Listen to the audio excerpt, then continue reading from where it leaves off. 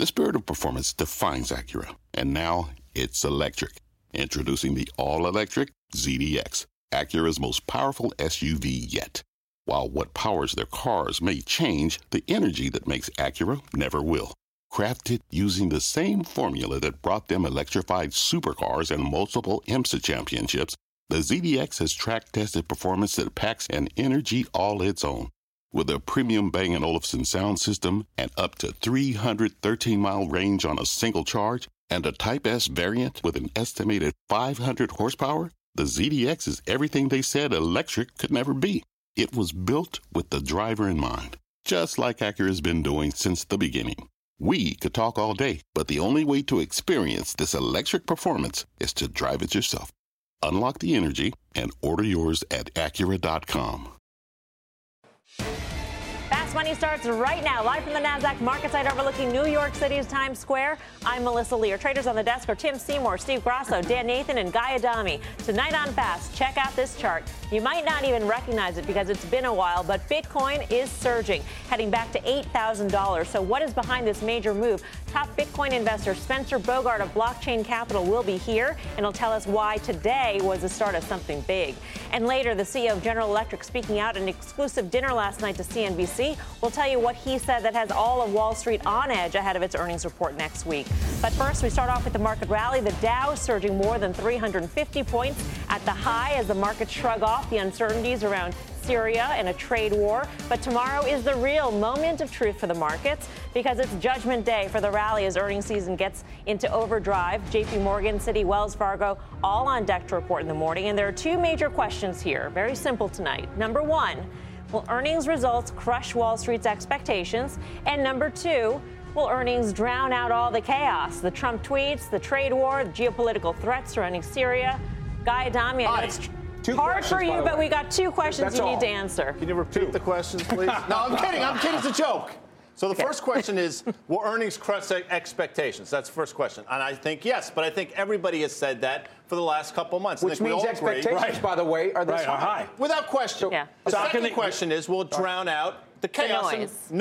But the most important question, and the one that Dan talked about last night, Dan Nathan to my right, what will guidance be? Guidance to me will be key. The good news is, in my opinion, the market's held the 2580 level, a level that Steve flagged a couple weeks ago a few times now, and it's bounced off it nicely. So if nothing else, you have something to trade against. Yes, earnings will be very good. It's all about guidance, in my opinion. Yeah, and I'll just say this, is that I think a lot, when you think about the C-level suite and what they're going to be able to articulate going forward, is that all of a sudden now they had a lot of excitement and enthusiasm about potential for CapEx and maybe some M&A with tax cuts, repatriation, that sort of thing. But now when you think about the geopolitical stuff, you think about the potential for a trade war, and we obviously now that's kind of been tamped down a little bit. There's going to be a bit of uncertainty. There's no reason for any of these guys to get out in front of them. And I just want to say, tomorrow is really important. We're fully expecting good bank earnings. If they can't continue to rally here and break out of this little range, I think that's going to be important. But I think you have to look at the week after next when you're going to start to get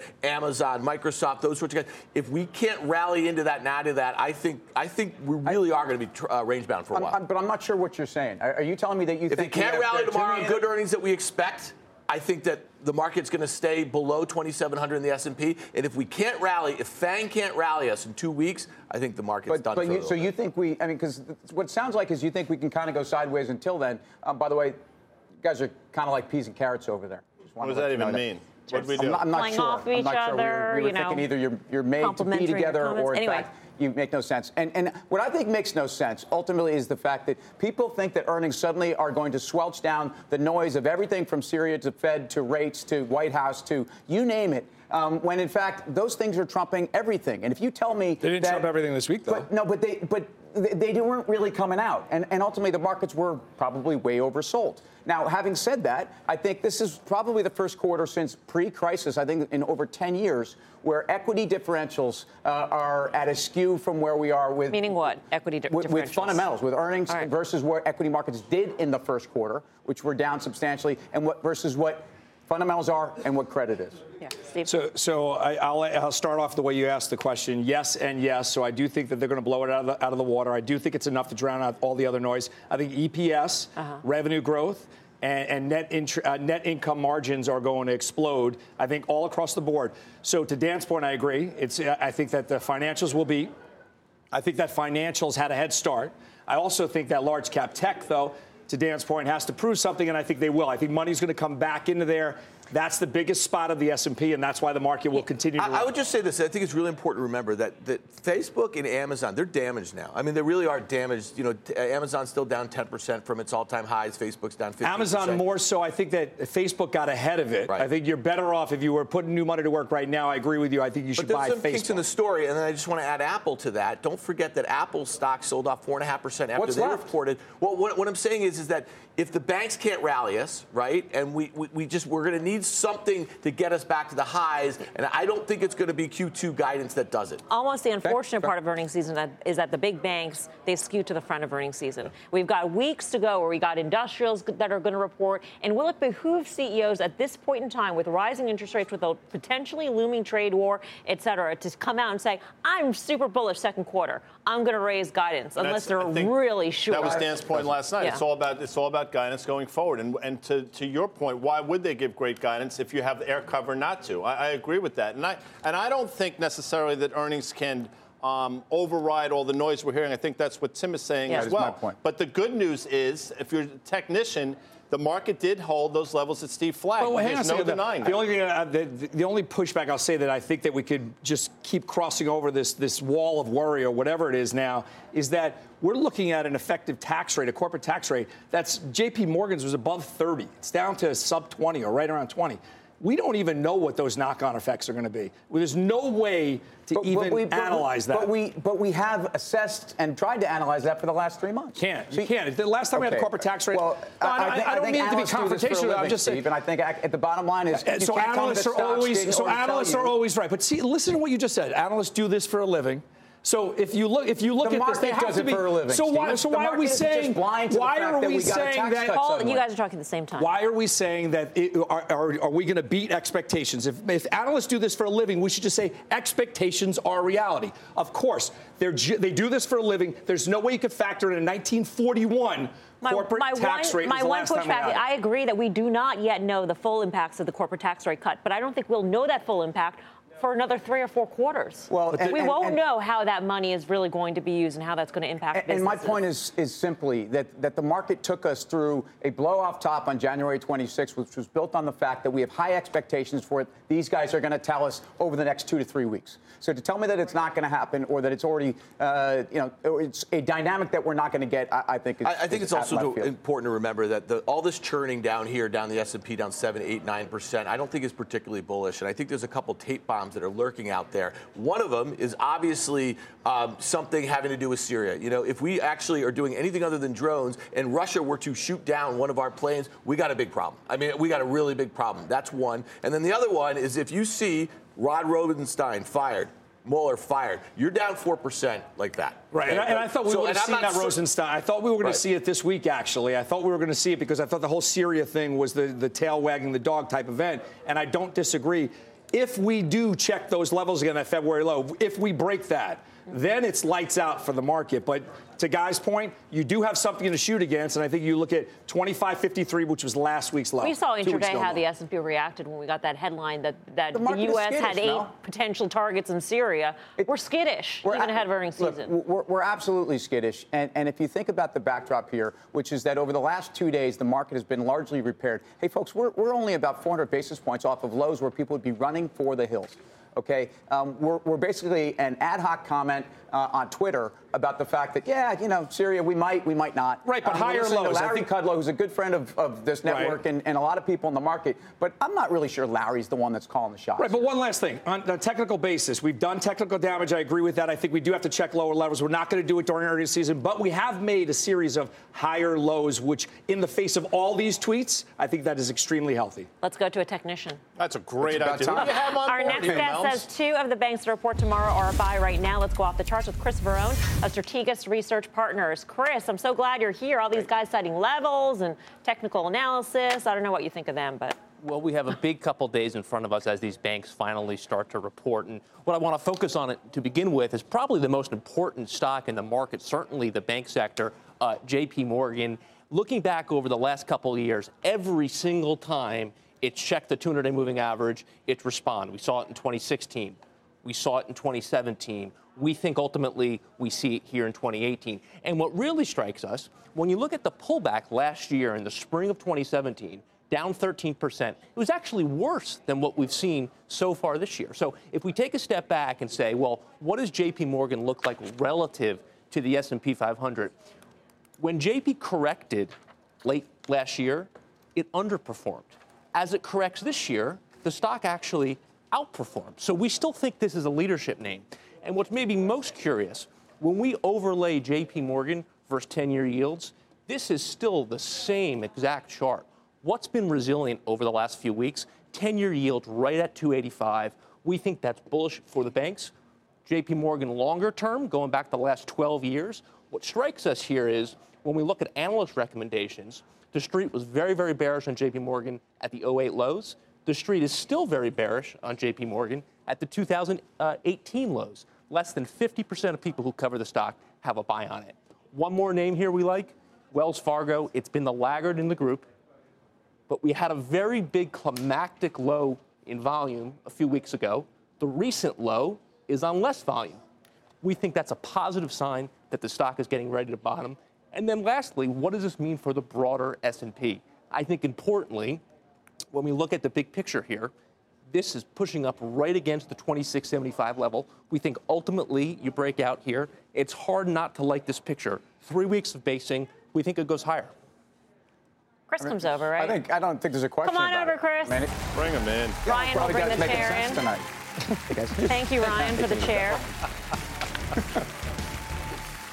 So when you're taking a look at these charts, you also take a look at the 10-year yield chart, because I feel like on a day-to-day basis, at least, it's basically subject to the whims of the 10-year yield, the direction of financials. Well, let's keep yields in perspective. September 1st of 2017, 10-year yields were 201. They hit 295 a month ago. They're only off 12, 13 basis points from the highs.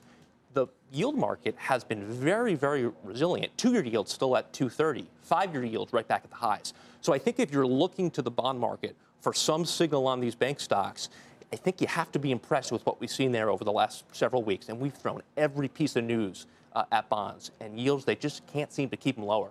Chris, when I look back, when you look at the XLF, is it too long to go back to the financial crisis? Because I love comparing it to those peak levels in the financial crisis.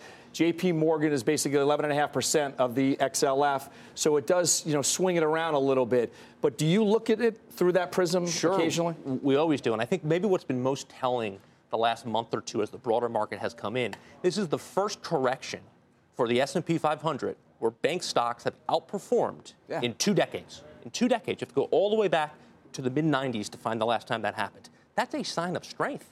I think we should embrace that as earnings approach. So, Chris, over the last few weeks, we've been talking about this churn in the S&P 500. Steve says it's a series of some kind of higher highs, that sort of thing. To me, it just looks like a churn. You may get your breakout, but let me ask you this, and we just used the term tape bomb. If we had a tape bomb that brought us down 100 S&P points back to that support level, does that kind of make it, like lights out for a little bit here, or what? I don't think so. And there's been a couple interesting developments the last few weeks. I think most importantly, we have finally seen a spike in put calls. So people are nervous here. Yeah. You have the put call ratio in the 98th percentile of all observations. It's hard to see big crash risk when that's the case.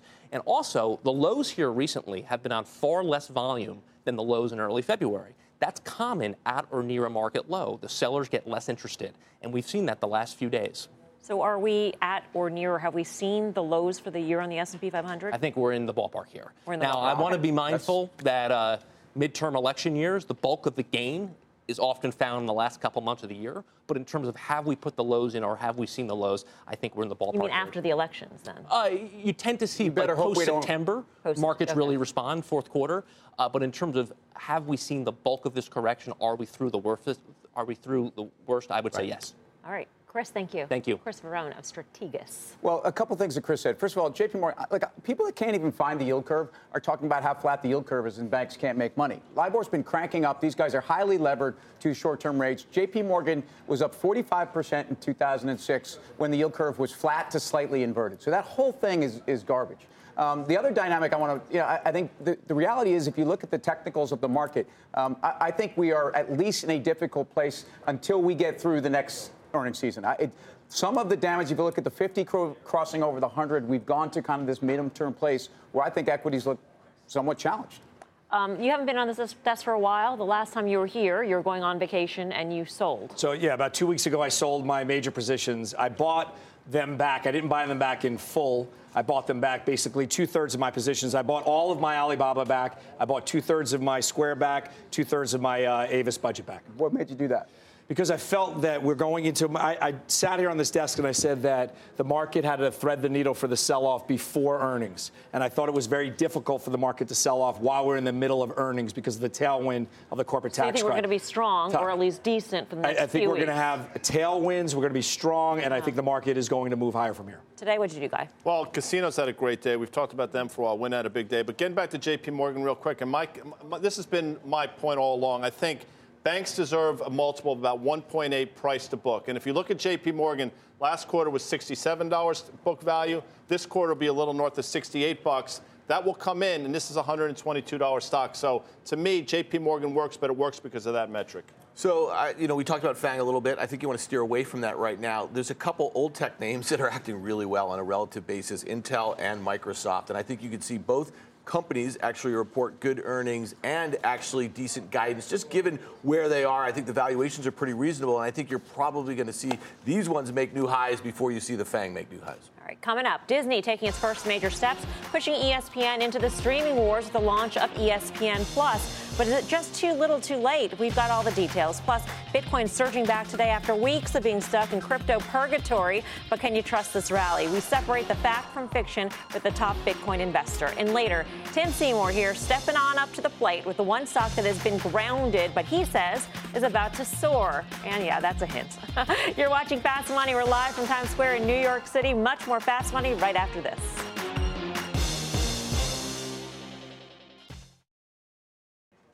Welcome back to Fast Money. Shares at Disney in correction territory, down more than 14% from its recent highs. But one of its biggest networks just launched something that could give the Mouse House a boost. Julia Borson's breaking it down. Hey, Julia.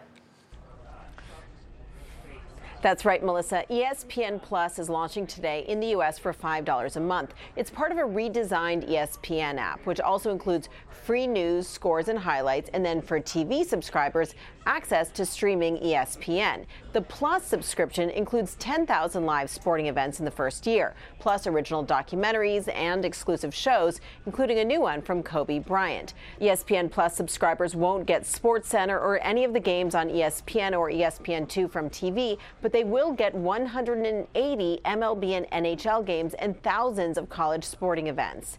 ESPN chief Jimmy Pitaro tells us that this is really just a starting point. This will be a fluid process. We are going to learn. We are going to examine the data daily and make changes both on the product side and also on the content side. Look and see what's working, what's not, what's resonating, what's not. And go out there and try to secure additional rights. Kevin Mayer, who oversees Disney's direct-to-consumer business, says that the subscription service may generate losses for a number of years, but it will be profitable in the not-too-distant future. And ESPN chief Pitaro says he does not expect the new service to cannibalize ESPN's core TV business, but rather to help it compete. We're looking at it as giving us some optionality. In an evolving media landscape, in a world where things are changing not just monthly but weekly, in fact daily, we like the fact that ESPN Plus will give us that optionality. Cowen analyst Doug Kreutz tells us he expects the app's impact initially to be modest, but that it could evolve into a foundation to bring all of ESPN's TV content direct to consumers. Melissa, back over to you. All right, Julia Borson in Washington for us. Thank you. Let's trade at your shareholder here. What do you think? Yeah, first of all, people get too lost on ESPN and cable when they look at Disney. Studio is crushing it. Parks are crushing it. And just to be clear, Black Panther, I know guys saw this. How many times did you go see Black Panther? At least, right? 3 times Black Panther for guys. So look, at the end of the day, Disney is a story that's a much more diversified media story. By the way, why isn't ESPN in the DTC business going to be able to compete with the best of them? In other words, the assumption that in a world where everybody's moving in this direction, ESPN can't compete. Right now, it's complementary to their linear TV. So at the bottom end of the range here, Disney, at this valuation, it to me looks as good as any stock in the Dow. You can't get everything on an app or on your phone. and it's cheap. So, I mean, I don't think First people of are all, going to I don't know what cut this the cord product for this. really is, though. It's not a substitution, as you were just talking about the linear TV. It's not a real substitution. I'm not really sure. Right, it's complementary. I don't think that anyone really needs this. I don't think you need to buy this product. I think you would say, do you need Hulu on top of Netflix? Do you need Amazon Prime on top? These are games. These are cricket. I mean, is there a huge market for cricket that people have to spend $5 a month to buy? I think the key point is original content, and I think the other key point is optionality. And so think of this as like a beta test. I mean, for all intents and purposes, and they're going to add a lot of stuff to this. So to me, if you're a shareholder in Disney and you think there's going to be an ESPN turnaround, this excites you. It doesn't matter in 3 months what the numbers are or whatever. If they continue to innovate on this thing, they're going to migrate tons of SportsCenter content eventually on it. Think about where we are. I think then it will cannibalize. I don't think they're going to do that. I think if they did that, I would get excited about the product, but I think it would cannibalize their other. I think they're dipping their toe in the water. They're going to go down parallel paths. I think this is a new mobile world. This is an app not for you or me, Steve. This is for our kids in 5 years. And what do you think's in the price of the stock? I mean, people have been beaten on ESPN for so long. I mean, the reality is, I don't think the expectations are high in the DTC. Meanwhile, I don't know why they're not. Beta test, that's an interesting notion. I mean, ahead of Disney, core Disney's direct-to-consumer offering, this could just be a big, grand test to see what sorts of things work and resonate. I'm with Tim on that. I mean, ESPN, I get it. It was a big deal. It was a big deal 2 years ago, and unless they launch the Ocho sometime soon, I know that's sort of lost on you. Chad Ocho not lost on. No, the Ocho. You remember in dodgeball? The Ocho. I mean, that's really that's the. Anyway, your point being. ESPN. I think valuation is. They traded 13 times forward earnings. The rest of the space trades about half of that. Does Disney deserve that kind of multiple premium to the rest of the space? I submit no. I don't think it's going down to $85. But I think it's dead money at 100. It's down 6%. It's underneath all of its moving averages. The stock is troubled, so it might not be. It might be ESPN started it. I don't know what the sickness is. I do believe they're king of content. I do believe the parks are knocking it out of the park. But it's down 6% for a reason year to date. It's the bottom end of a 2-year range, guys. And if you look at where the valuation is, it's as cheap as it's traded. Some might argue there's a reason. Value trap with studio, consumer products, theme parks. Are you kidding me? All these businesses are on fire. Here's a question. Game? I like this. Oh, how'd you know? Would you rather? So in your head. Would you rather? Are you going to self? Would you rather then? Since you're in my head. No, I'm not allowed to do that. Disney or Netflix? I'm not going to ask this side because it's obvious the way these guys feel. I mean, you know the answer. That's a rhetorical question. You're going to say Netflix. You're going to say Netflix? I'll talk about all you want. I'll talk about Reed Hastings because Reed Hastings, to me, is the CEO that Bob Iger used to be and wants to be again. So I'd rather be with Reed Hastings and Netflix into earnings with the growth they're seeing internationally than Disney with their shot at Hulu to try to compete and with pricing power. Netflix. Throw that on top. So can I just I'll just end this debate because I think a lot of what you're saying about price action is really correct. I mean, there's no doubt about it. But I think what you're saying on the fundamentals is correct. Disney was a stock for decades that people bought for their kids and they held on to. When you think about what they're doing on the franchise, when you think about what they're trying to do with BAMTech on digital, I think Bob Iger is going to get it right. I think he's going to be viewed as one of the most genius CEOs of this generation. So I'm going with Disney here over the Netflix. Here's the other thing. Netflix for a long time has traded with a takeover premium. If anything, Netflix is going to be using their overpriced currency to take over somebody in a deal that probably doesn't make sense. Netflix is a growth stock. It's way above. It's the antithesis of everything I said about Disney. It's above. It's 50. It's 100. It's 200. Are you shorting it? No, but you said Disney was at the bottom of the range, so you're negative. Are you sure? It's the opposite. So it doesn't mean that I have to have a play in it. So I'm asking you. So if you ask me, am I buying Netflix? I'm going to ask you. You shorting it? It's up 61%. Actually. It's up 61% year to date. I'd rather buy Netflix. Thank you. Would you rather? That's the game. Would you rather? Yeah, that's what we call it. Would you rather? Exactly. Decisive answers. Oh, I said right off the bat. I like that. Thank you. Good job, guys. Gold stars for everybody. Anyway, coming up. General Electric rallying 2% today. We will tell you what the CEO said last night exclusively to CNBC. That's got all of Wall Street excited. I'm Melissa Lee. You're watching Fast Money on CNBC, First in Business Worldwide. In the meantime, here's what else is coming up on Fast.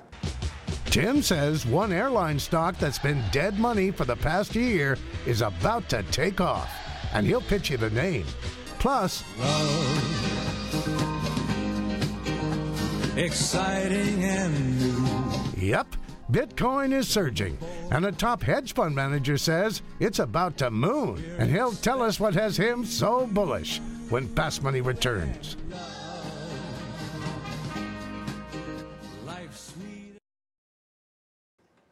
Welcome back to Fast Money. Bitcoin getting a bid today as the cryptocurrency posts its highest price in 2 weeks. So what is behind this boom? Our Leslie Picker's at the crypto desk with all the details. Hi, Leslie. Hey, Melissa. Is this the Bitcoin breakout? Bitcoin posting one of its best days of the year, hitting a high of $8,011 on Coinbase this morning before losing some ground. The move pushing all the cryptos higher today, though. Ethereum, Bitcoin Cash, Litecoin, and even Ripple were up sharply. So what is behind this sudden move in pushing these current cryptocurrencies higher?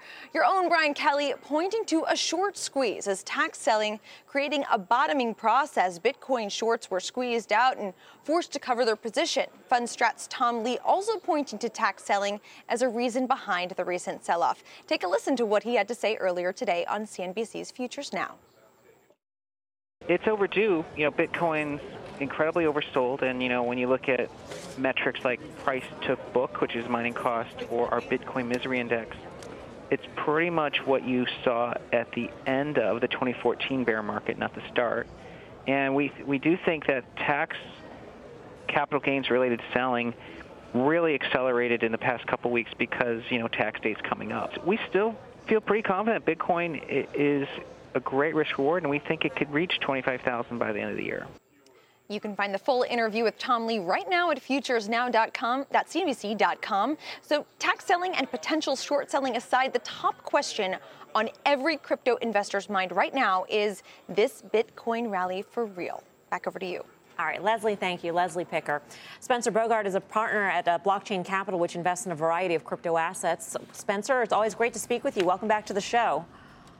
Thanks so much for having me. Do you believe in this bounce that we're seeing?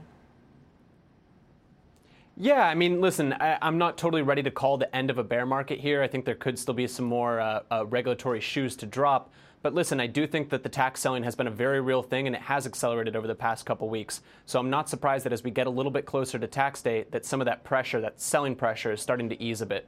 All right. Spencer, we like to play games on this show, so we thought we'd have some fun with you, if you're willing. So we wanted to play a game called Crypto Fact or Fiction. Here are the rules. I'll read you a statement, and you tell me if it's fact or fiction. Got it? Ready? All right. Okay. First up, fact or fiction, tax selling is behind the recent Bitcoin decline. Fact. Absolutely. I think people realized way more taxable gains in 2017 than they expected to. And now with crypto prices down 50% from their highs, people have to sell twice as much crypto just to cover those taxes. Next up, fact or fiction, Bitcoin will not get back to December highs this year. I'm going to have to go with fiction here. I'm not sure that it actually will, but it'd be very easy for Bitcoin to get over 19K or 20K, the highs that we saw in December. It's really not hard for a large amount of capital to move into the space and push prices up significantly. Lastly, fact or fiction, Bitcoin will be the best performing cryptocurrency this year. I'm going to go with fact here. I think that there's a lot of a regulatory overhang here, and I think that Bitcoin is in the safest place out of all the other cryptocurrencies, right? A lot of them have had ICOs, and that has attracted in the SEC as to was it or was it not a securities offering, and how are we going to treat these tokens now that they're out in the wild? Whereas Bitcoin, I think, is the only one that very cleanly falls on the safe side of the SEC. Hey, Spencer, let me push back a little bit on the tax narrative over the last couple months. When you think about it, if you had big gains in 2017 and you actually sold, let's just say, Bitcoin, and now you have this huge sell-off in 2018, the HODL crowd might not sell the asset that's down 60%. They may actually sell Amazon or something else that they've owned for a long time. So is that a possibility? We may be looking back a month from now and saying, that was a convenient narrative around April 17th. That very well could be, but I do think it's surprising how much taxable gains people have had in 2017. I mean, if we think about the performance of this asset class and some of the various coins, we've seen some of the coins in 2017 rally a couple hundred, if not a couple thousand%. And even people that just, for example, maybe were holding ETH at the beginning of the year, Ethereum, if they traded in any of that ETH for an ICO, that was actually a taxable transaction, which some people might not have even realized at the time. And again, maybe at the start of the year, they would have only had to have sold 10% of their portfolio to cover those taxes. Now in a situation where markets are down 50, 60%, all of a sudden they have to sell twice as much just to meet those obligations. Hey, Spencer, it's Tim. So the whole discussion about institutional investors coming on board as one of regulators, et cetera. What is your best guess on this timing? Because, this is also one of these pie in the sky. Yeah, the institutions are coming. But, there still may not be a lot of room for these guys. I'm just curious on your timetable. You know what? I think trying to guess on regulatory timelines is pretty equivalent to reading tea leaves. If I had to guess, I'd say we'll be really pressed to try and get real strict regulatory clarity before the end of the year. I'd guess that's more likely either the very back half of this year, if not more kind of a first half of next year. But, let's think about overall the situation here. If you're a macro asset manager, you're sitting there looking at a situation where central banks are unwinding the biggest experiment in money that we've ever seen, at the same time when almost all asset classes are at all-time highs. Meanwhile, you look out of the side of your eye over here and you see this new crypto asset class, which is down 50 to 70% from its highs and remains relatively uncorrelated to other assets. If you're a global macro kind of hedge fund manager, I have to think that this asset class is looking increasingly appealing, especially every day that goes by when developers are still building on these networks. All right, Spencer, we got to leave it there. Thanks so much for joining us. It's always great to speak with you. Spencer Bogart of Blockchain Capital. What we didn't get a chance to talk to Spencer about was this Ripple investment, $25 million of XRP in Blockchain Capital. These kinds of funds are getting more and more attention these days. Yeah, I think that, so it's funny, we've talked about this a lot in BK. This is one of the narratives that there's this wall of institutional money coming into the space. There's just a lot of money. It may not have been flowing into Bitcoin itself this year or some of the other crypto assets, but it's going into funds like his. It's going. Coinbase just launched their VC fund. They're investing a lot of projects. I think there's there's a danger here that a lot of these funds that are flush with cash have to jump into this market. By the way, a lot of capital was eradicated at the top, which I think is going to be at least a sentiment barrier to a lot of people. But I'm bullish on crypto. I'm bullish on the whole space. A lot of the investors who invested early on in whatever fund, they lost out and they're disenchanted now. They don't want to go back. What I'm saying is that after the euphoria of December, a lot of money came in January, and that money got faced. A lot of people. That was retail, and we've seen that time and time again. Other, risk assets. When you think about where VCs investing, where institutions investing. Okay, but if markets pull back, and I'm not sure you disagree with me, Dan, but if markets pull back, I disagree with Spencer a little bit. That if markets have this major pullback, you're not going to be running into Bitcoin. Come on, it's not a safety asset class because the rest of the world is blowing up. It's exactly the opposite. Yeah, but so let me ask you this. We had a gold discussion last night. We had an analyst talking about gold, and we didn't get to it. Would you buy gold and GLD here for the reasons that you would, or would you buy Bitcoin? It's a no-brainer to me. Gold's traded in a band. I think he's saying that's not the choice, though. That's not the would you rather that you would pose, gold, right? You know how I feel about gold. Gold has underperformed massively in the perfect storm of the last 2 years with the dollar weaker, et cetera. But I don't think institutions and I don't think a lot of investors want to run to the safety of Bitcoin. I think they'd rather run to gold. I think what they've seen coming off the tops, and I do believe that crypto is still going to be the future, and I believe the blockchain is going to be the future. But I believe that the volatility we've seen in Bitcoin has actually pushed more people back into gold. See how well Spencer played fact or fiction? He said I gave him the rules, and then he gave his reason executed why. He said, Have you learned something, young man? I learned a lot. Brilliant, Spencer. Brilliant. Yes. Nice Still jacket, ahead. too. Did you miss out on today's Bitcoin bounce or some of the other big moves in the market? Don't worry, because Guy Adami's got 3 simple steps to buying in on the way up. He will break it down. Plus, Tim is stepping up to the plate, getting ready to pitch one airline stock he says is about to fly to new heights. So will the other traders get on board? Find out when he delivers his fast pitch. Much more fast, straight ahead.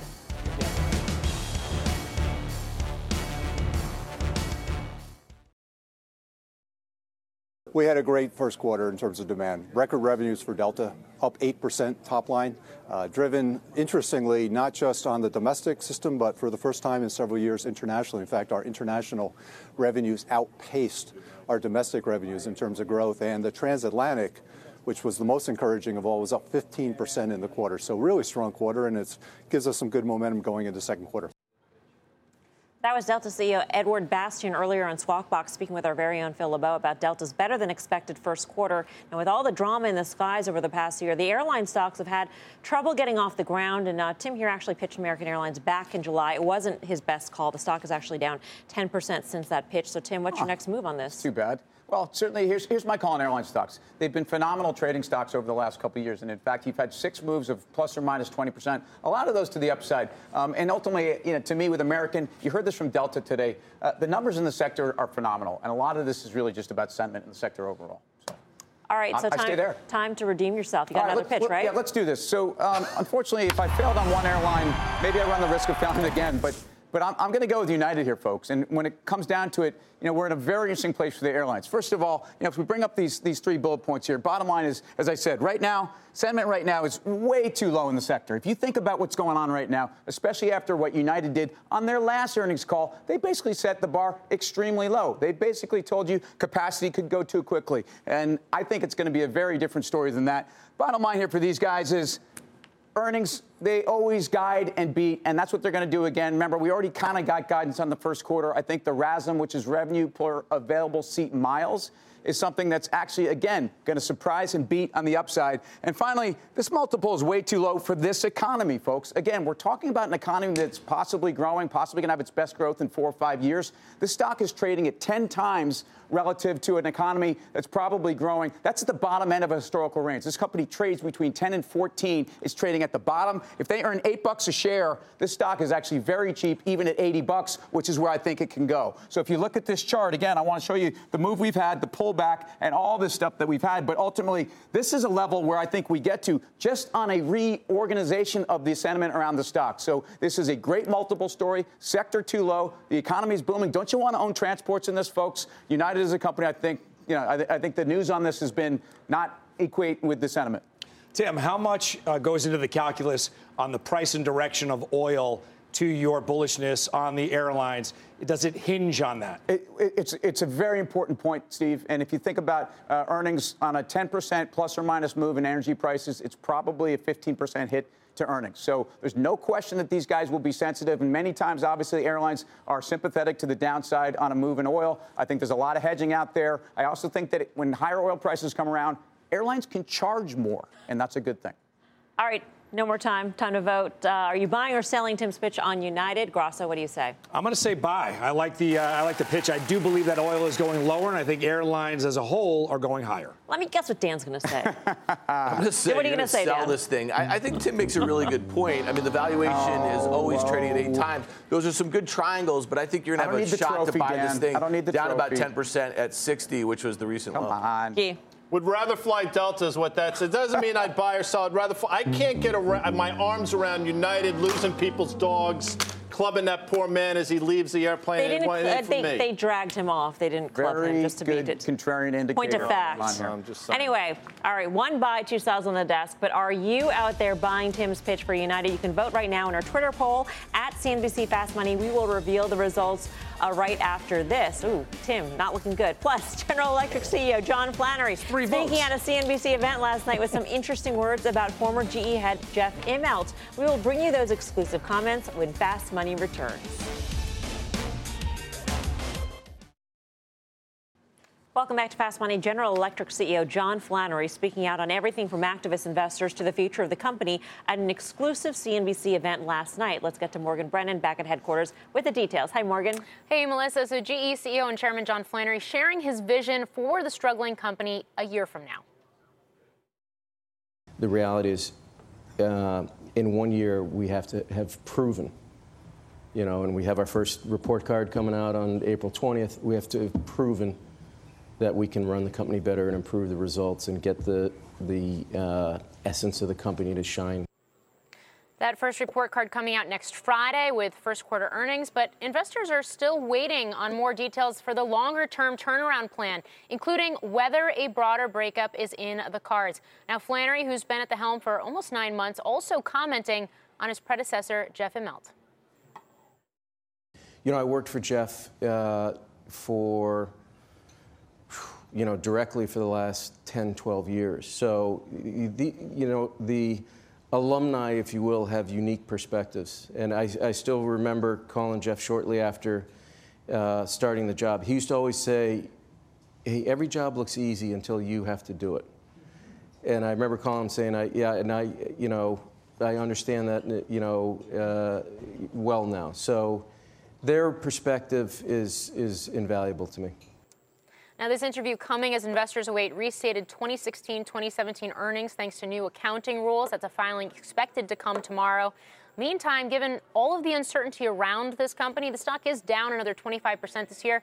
It's down more than 50% over the past 12 months. Melissa? All right. Thank you very much, Morgan Brennan. So should investors brace for more pain going into earnings next week? Earnings next week, then an shareholders meeting, and then an industrial conference in the next month. There are a lot of different events for Flannery. I personally think there's more pain to come. Now, you know we're sort of at the lower end of the range, and the stock has been grim death now for the last year or so. But I don't – listen, John, the Flannery promised about $20 billion of divestitures by October. I think they're about a quarter of the way there. That's not very good. Why is that? I don't know. Maybe people don't want to buy what GE has for maybe they sale. don't want to sell the stuff at the bottom. Well, you know what? They've done that before. They have done that before, and they bought things at the top before. So I get it that it looks compelling on a valuation basis, but you have no earnings growth. I'd rather be in Honeywell. I came close to actually buying this today, and I think that off of his comments, because I look at a chart, and it still makes me nauseous to look at this chart. You look at a short-term chart, long-term chart, but when you hear Flannery say that his first report card is coming up next week, there's not a lot of time for investors to forget about that. Isn't there like a saying about blood in the street that's the one you buy or something like that? He feels pretty damn good about what's going to happen next week. I'm actually going to take another look at it tomorrow, and I think I might buy it tomorrow because I think for him to give himself a short leash like that, I think he feels totally confident. Well, first of all, this could be really that chance. Everyone wanted him to totally kitchen sink this thing, and he really hasn't done it yet. The other side of this is, look, Baker Hughes is up 25% off the bottom. These assets that were priced at nothing, I think, are actually increasing in value. I think they're underpriced. And here's something else. If this company earns zero, is it worth zero? So everybody that's doing the multiple thing, they're going to earn $1, so it's an $11 stock. That does not count the intrinsic assets and the book value of the company. And I still think that the sentiment on this thing is way too low. I know it's going to be a tough turnaround. But I think it's very easy to jump on this one. Is that the calculus that you would use? Even if they earn zero, would they be worth zero because they still have assets? Of course. No, it's not. But I mean, is that even a fair question to ask? It is because people are like they're only going to earn $1, and so I'm going to put an 11 multiple on them and call them. It's $11. What's the right multiple if you have no earnings growth and have basically negative earnings growth? How many companies are like that, though? Well, there are a lot of companies, but there are other companies in the same space that have managed to do really well. Coca-Cola's not earning anything. Honeywell has crushed it it's effectively the same company, and Honeywell's done everything right. Well, then you have to go sum of the parts. Then, if there's no earnings, then you have to go sum of the parts, and this has to be worth something. The problem is the market's going to dictate what it's worth, and from right now, the chart looks terrible. Well, as we mentioned, GE is set to report earnings before the bell next Friday. The options market is implying some pretty big moves for the stock. So, Dan, why don't you break it down for us? Yeah, so if you look at the options market and you price it out to next week's close, it's about an 85-cent move in either direction. That's about 6.5%. This thing has not moved a whole heck of a lot on earnings, partially because we've seen some pre-announcements, we've seen some dividend cuts. That's where a lot of these big gaps have come. But when you think about what's just been going on this year, Morgan just said the stock's down 25%. That's not really capitulation. I think what traders like Steve or long-term investors are waiting for a capitulation. So to me, playing next week with defined risk if you're trying to be contrarian makes sense. For more options action, you can check out the full show. That's tomorrow, 5:30 p.m. Eastern Time. Still ahead, a number of high-flying stocks have been soaring off their recent lows, but if you missed the move, don't worry. Guy here's got 3 simple steps to chasing a surging stock. We'll break it all down. Welcome back to Fast Money. Bitcoin is back. The cryptocurrency soaring more than 10% for one of its best days of the year. But it's not just Bitcoin breaking out. Check out some of the other high flyers kicking it into high gear. Tesla's up more than 20%. Netflix, Caterpillar, Nvidia, Boeing all up around 10% from their April lows. So if you're feeling a little fear of missing out, or FOMO as the kids like to call it, relax. Guy Adami's got a plan to buy stocks that are going higher in a hurry. It's a segment we like to call The More You Know. Guy. Well, thank you, Mel. I appreciate that. And remember, the essence of this show, it's a trading show. So I have my trader cap on, not my investing cap on. Just remember that before you tweet at me. So here are my rules. Have an exit strategy. What does that mean? Tesla, for example. For the longest time, I said, if it breaks 280, pull the ripcord. A close above 280, get back in. So know where you're going to get out if you're wrong, and know where you're going to get back in if you're right, and know where you're taking profits. Number 2. Don't average down. I know I've heard all about dollar cost averaging. I get it. That's an investing thing. This is a trading thing. I'd rather you buy more on the way up than try to buy it on the way down. Might be wrong. Don't average down when you're trading.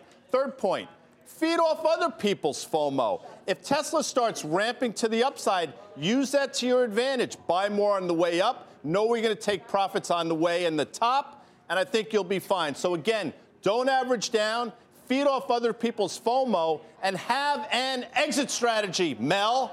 Mel, I have a question. Yes, go ahead. Ask the question, by the way, Guy. I don't ever want to feed off of someone's FOMO, whatever that means. But look, you're talking about stocks that have also just bounced off of a big tail-off. I mean, why aren't you just grabbing a little momentum just in time to hit the skids one more time for high-flying stocks that really have more to fall? No, and it could. Listen, Tim, you know it could happen. Tesla, for example, could go right back through 280, and I'm wrong. But for my rules, a close above 280 gets you long the stock again. You trade it against that 280 level, and you look for a move back to 350. If you see right here, we've sort of called that 280 level. You had that brief move below, traded up against it, traded through it. I say you get long the stock, buy more on the way up.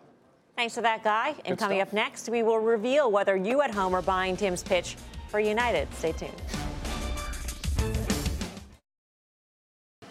Welcome back. You know what Tim does when he goes on long flights? He listens to marathon sessions of Tony Braxton's Unbreak My Heart because America not buying his pitch. Big time, actually. It's a big loss, by the way. You know what? Tony's been good to me, and Tony's been good to the stock market, by the way. We love Tony. So you know what I'm going to do? Final trade. United Airlines. Go buy it. Grasso. Car, Avis budget. Dan. Microsoft showing really good relative strength. Guy. A big OA tomorrow at 5. Huge, always big. big. It's my favorite choice. I TiVo that thing. No, don't Delta even. Airlines, Melms. I'm Melissa Lee. Thanks so much for watching. See you back here tomorrow again at 5 for more Fast. Meantime, Mad Money with Jim Cramer starts right now. What's on the horizon for financial markets? At PGIM, it's a question that over 1,400 investment professionals relentlessly research in pursuit of your long-term goals. Specialized across asset classes, but united in collaboration, our teams provide global and local expertise. Our investments shape tomorrow, today. Pursue your tomorrow with PGIM, a leading global asset manager.